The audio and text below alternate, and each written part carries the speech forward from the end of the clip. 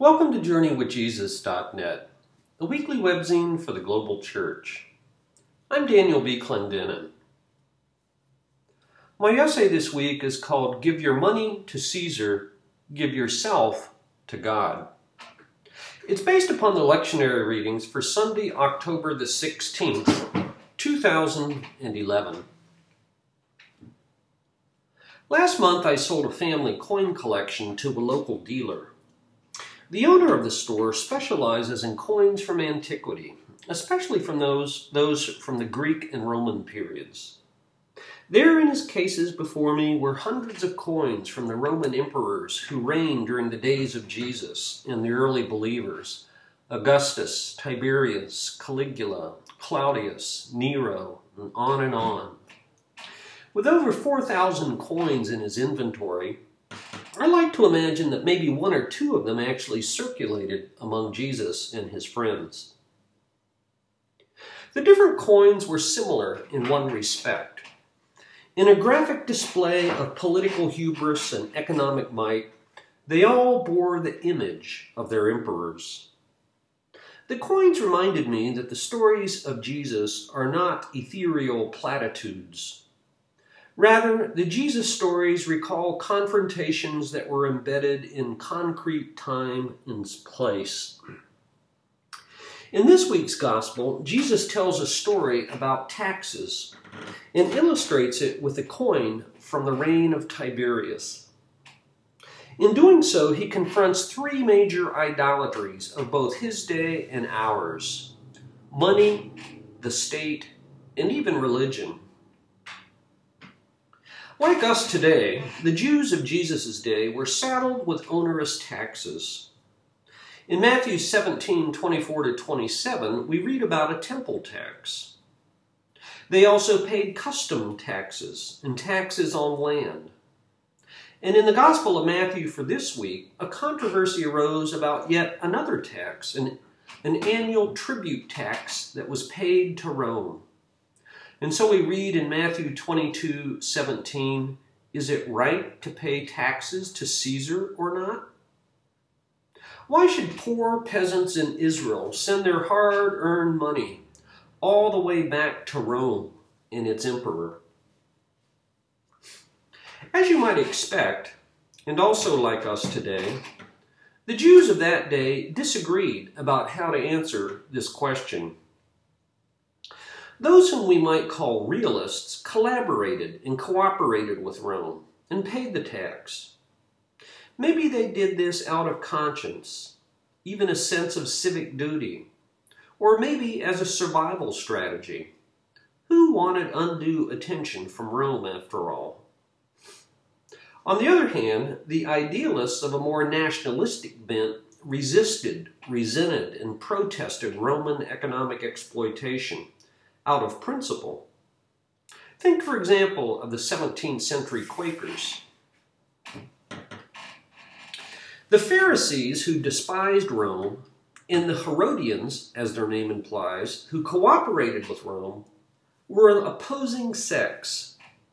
So it's no surprise that what they really wanted was not an honest answer to a complicated question, but rather, says the gospel, to trap Jesus in his words.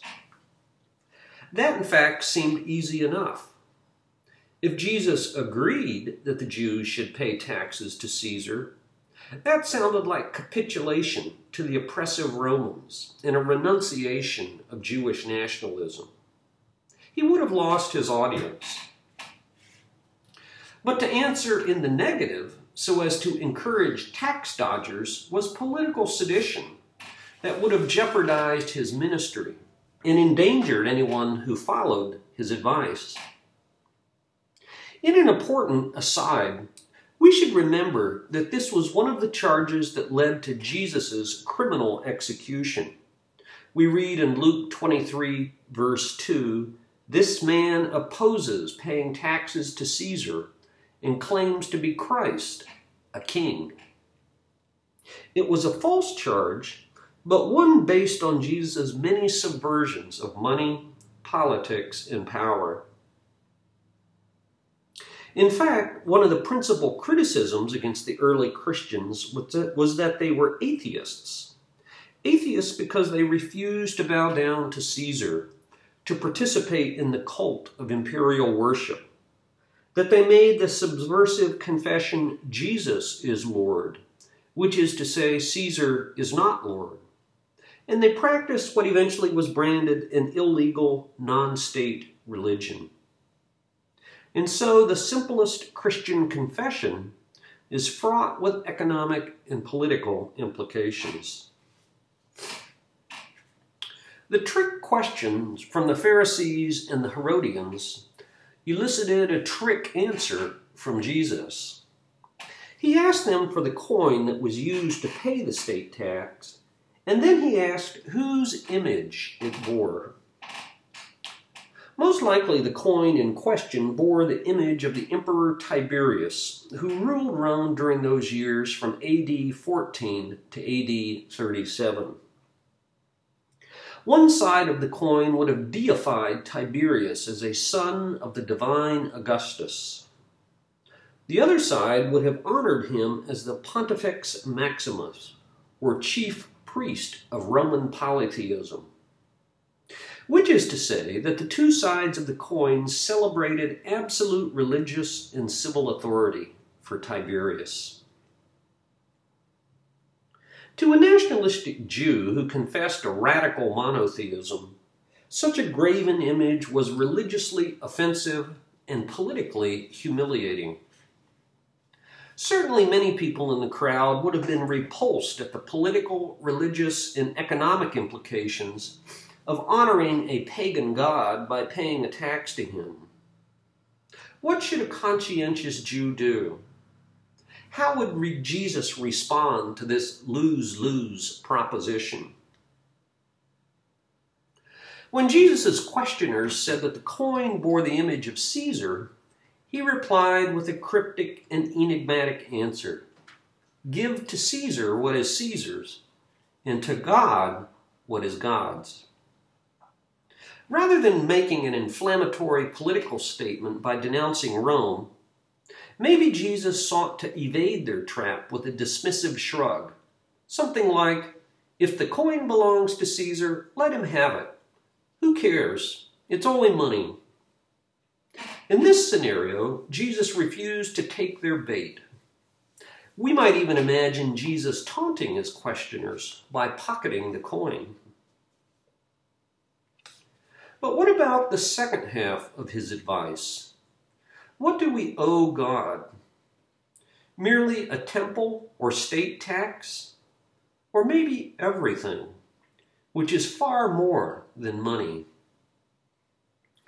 I like the conclusion of the New Testament scholar Marcus Borg. He writes, "This text offers little or no guidance for tax season. It neither claims taxation is legitimate, nor gives aid to anti-tax activists. It neither counsels universal acceptance of political authority, nor its reverse. But it does raise the provocative and still relevant question, what belongs to God? And what belongs to Caesar? And what if Caesar is Hitler, or apartheid, or communism, or global capitalism?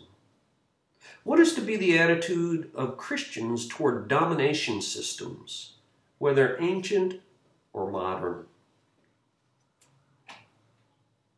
And so at issue is not merely my economic relationship to the government, but my existential relationship with God. On that ancient coin was an image of Caesar, and merely money is owed to him. On the other hand, and far more importantly, every human being bears the image of God, implying that I render to God wholly and without condition my entire self. So pay your taxes to Caesar and give yourself to God."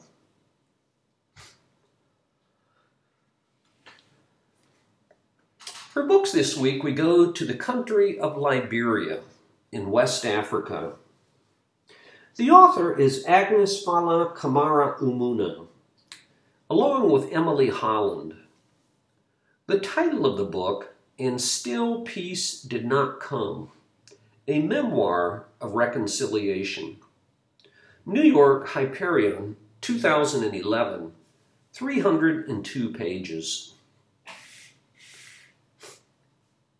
For 14 years, civil war ravaged the tiny country of Liberia. In the first phase of the conflict, from 1989 to 1996, Charles Taylor and Prince Johnson overthrew the government of Samuel Doe, and even recorded the grisly execution of Doe with an infamous tape that later sold in Monrovia's marketplaces. Taylor was then elected president in 1997, but 2 years later, other forces ousted him. By some estimates, 10% of the population was killed. 25% fled the country. Starvation, systematic rape, torture, mutilation, and Charles Taylor's cocaine-crazed child soldiers who wore outlandish costumes. These are what most people remember. For 14 years, writes Agnes Umuna, it was like the last day on earth. Umuna has written an eloquent testimony that bears witness to the horrific suffering. In the first third of the book, she tells her personal story during those 14 years. Taylor resigned in 2003, and today he's on trial at The Hague for crimes against humanity and war crimes. Then in 2005, Ellen Johnson Sirleaf was elected president as the first woman head of state in Africa, and a Truth and Reconciliation Commission started a 2-year study. Umuna, in fact, is a self-effacing hero in the slow process of national healing. She started a radio program called Straight from the Heart, sponsored by the United Nations mission in Liberia. It's become an instrument of reconciliation. On the radio program, Umuna collected and told the stories of the war. She would interview a guest, and then people from across the country would call in with their responses. It was natural to give voice to the victims. What set Umuna apart, however, was that she also encouraged the perpetrators of violence to tell their stories, and in particular, the child soldiers. The ways they were abducted and recruited, how and why they committed such atrocities, and how they felt about it now. She also built a community center and feeding program for the child soldiers, and became their auntie. In fact, each chapter in this book begins with first-hand narratives by both perpetrators and victims. Giving voice to the victims was one thing, but befriending the victimizers was quite another. For many Liberians, it was cathartic. Acknowledging what happened was a necessary, if not sufficient, part of peace. Other people thought it was outrageous, and still others considered it futile and a waste of time. For Umuna, there are no easy answers or quick fixes, just hard questions and necessary compromises. What is forgiveness? How do you give and receive it? What are the steps to national reconciliation? Telling and listening the stories is a way to begin. And as a footnote, for a film version of the central role of women in Liberia's national reconciliation, see the documentary film by the title, Pray the Devil Back to Hell. It's available on Netflix. Again, the title of the book, And Still Peace Did Not Come, a memoir of reconciliation. Agnes Fala Kamara Umuna.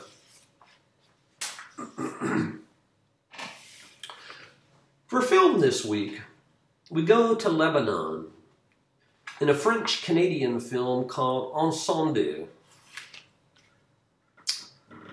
When Nawal Marwan died, her will instructed her twin children, Jean and Simon, to deliver sealed letters to a brother they never knew they had, and to a father they thought was dead.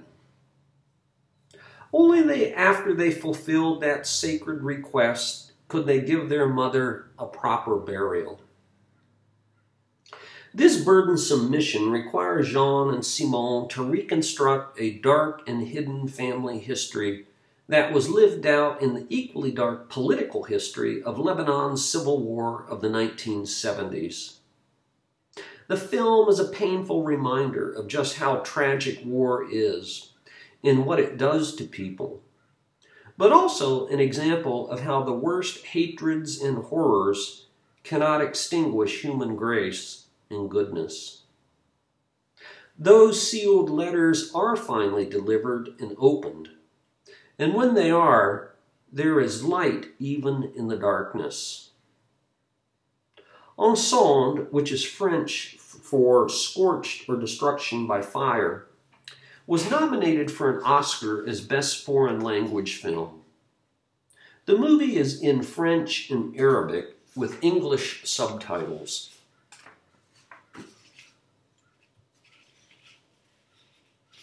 And for poetry this week, we've posted a poem called A Future Not Our Own.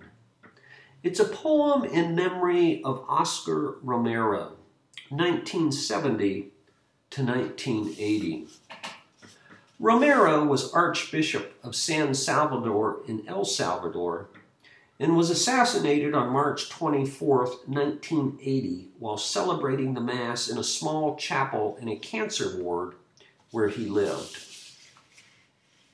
A Future Not Our Own. It helps now and then to step back and take a long view. The kingdom is not only beyond our efforts, it is beyond our vision.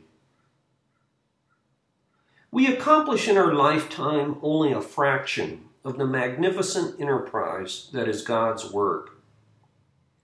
Nothing we do is complete, which is another way of saying that the kingdom always lies beyond us. No statement says all that could be said.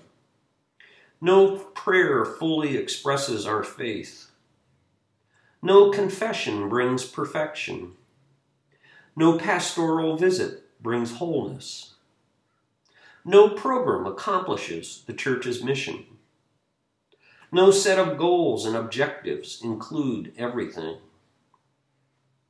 This is what we are about. We plant the seeds that one day will grow. We water the seeds already planted, knowing that they hold future promise. We lay foundations that will need further development. We provide yeast that produces effects far beyond our capabilities. We cannot do everything, and there is a sense of liberation in realizing this. This enables us to do something, and to do it very well. It may be incomplete, but it's a beginning, a step along the way, an opportunity for the Lord's grace to enter and do the rest. We may never see the end results, but that is the difference between the master builder and the worker. We are workers, not master builders, ministers, not messiahs. We are prophets of a future, not our own. Thank you for joining us at JourneyWithJesus.net for Sunday, October the 16th, 2011. I'm Daniel B. Clendenin.